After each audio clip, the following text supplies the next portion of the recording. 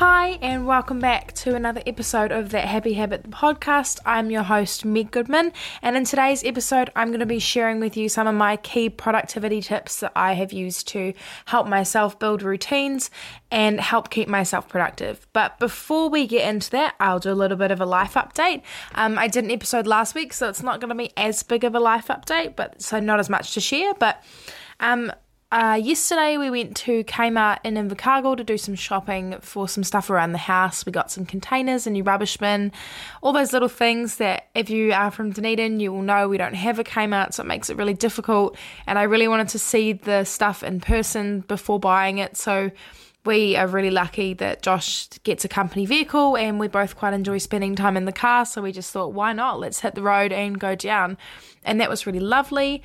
I had one of my great friends' birthday parties last night, and that was really fun. Got to spend some quality time with some really lovely people. That was really cool. I can't believe we're already in week 8 of term 1. It absolutely blows my mind. So when the day this releases, it'll be week 9. And there's another teacher strike on Wednesday.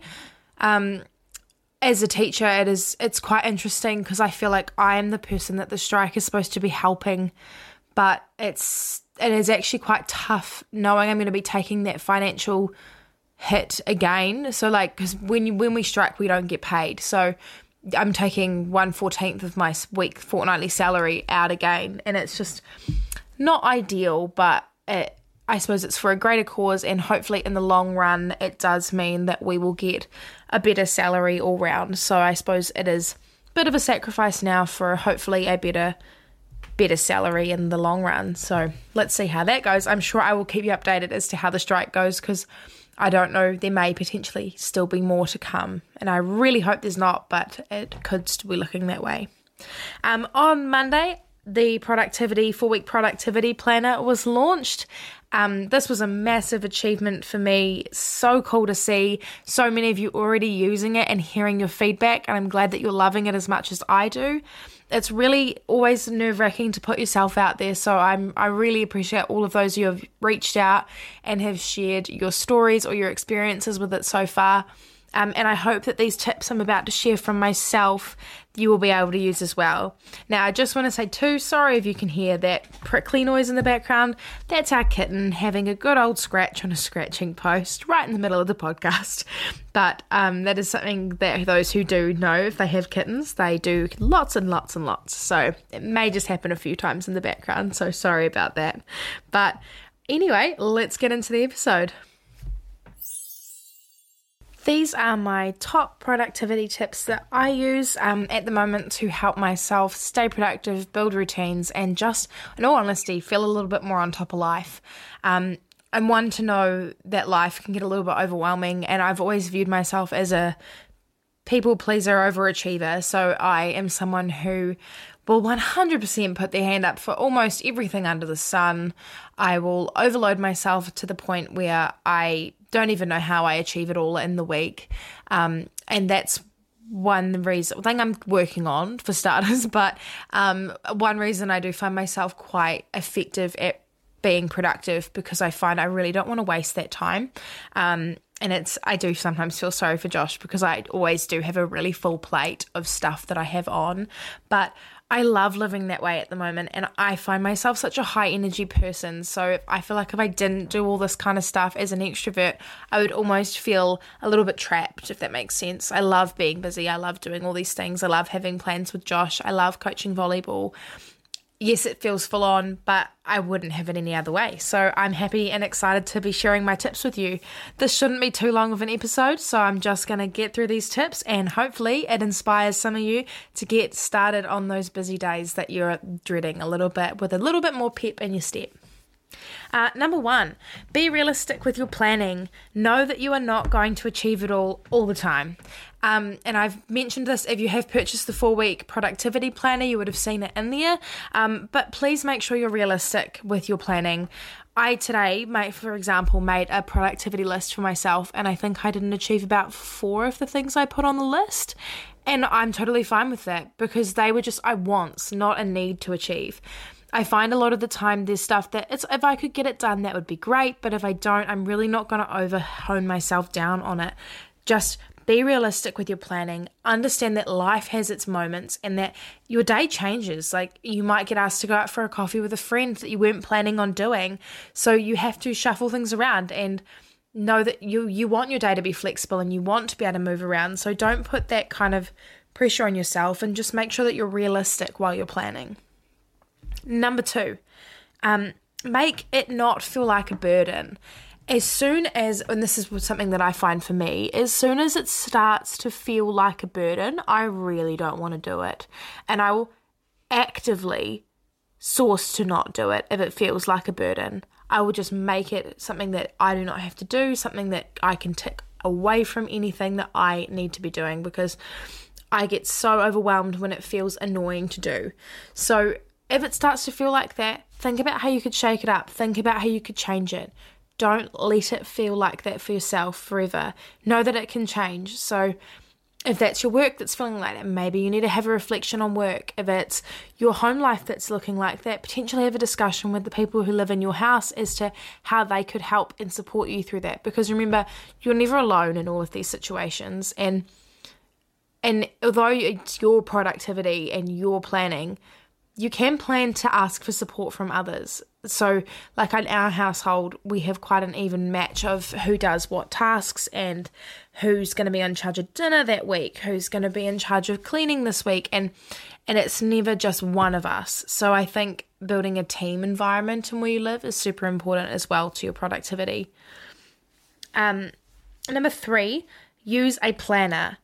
So I've been using my 4-week productivity planner for a while now. Now, I find that I use that for more of my bigger tasks. So things that aren't my little day-to-day activities, not my work schedule, not my volleyball trainings, not that kind of stuff. These are my big tasks. Like, I need to book the vet, or I want to go for a walk with a friend this week and I need to put it in here to make sure I get it done because it's something that I value.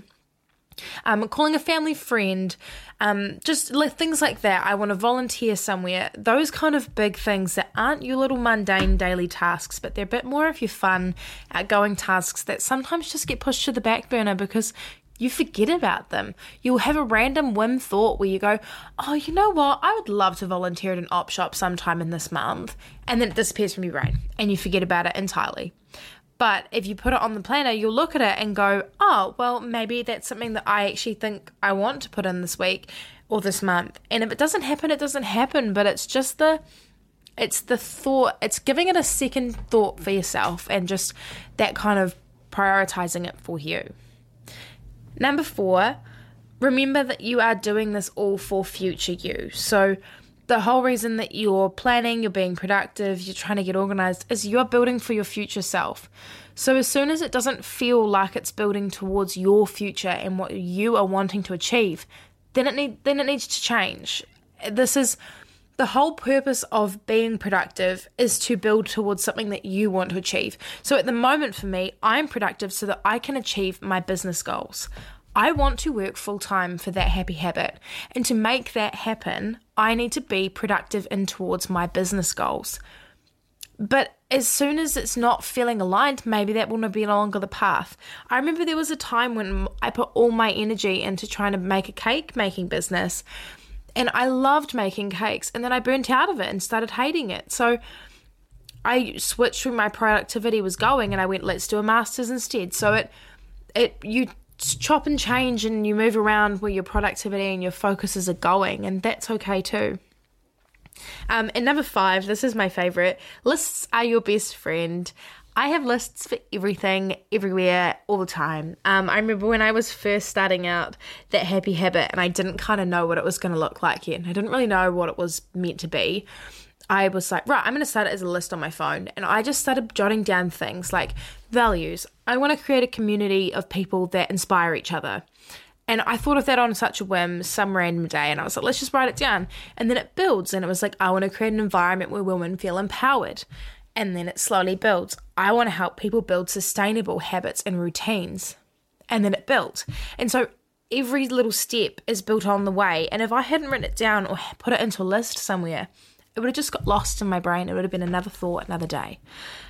I So I use my 4-week productivity planner as an assistant to my list. I have daily lists. So for today, I wrote a list of things I wanted to achieve on my Sunday, but I have lists for different things in left, right, and centre. So I don't use my 4-week productivity planner to use it at work. At work, I have a big planner book, and if any of you that are listening are teachers, you'll understand there's a lot of things to plan. So I have like links, like go to this PowerPoint and this will explain that, and like it's all coordinated effectively. I would love to do like a planning course because I've always felt that I'm super organized and I love coordinating things.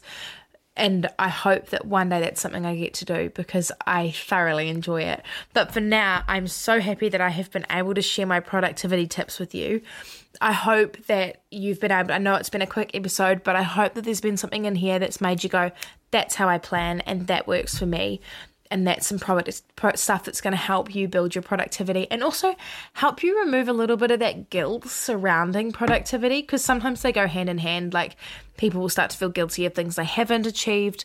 But I want to remind you that it's actually normal to just not achieve everything. And it's normal to have days where you don't want to do it. But just make sure that you're making it as sustainable and as routine for yourself as you possibly can.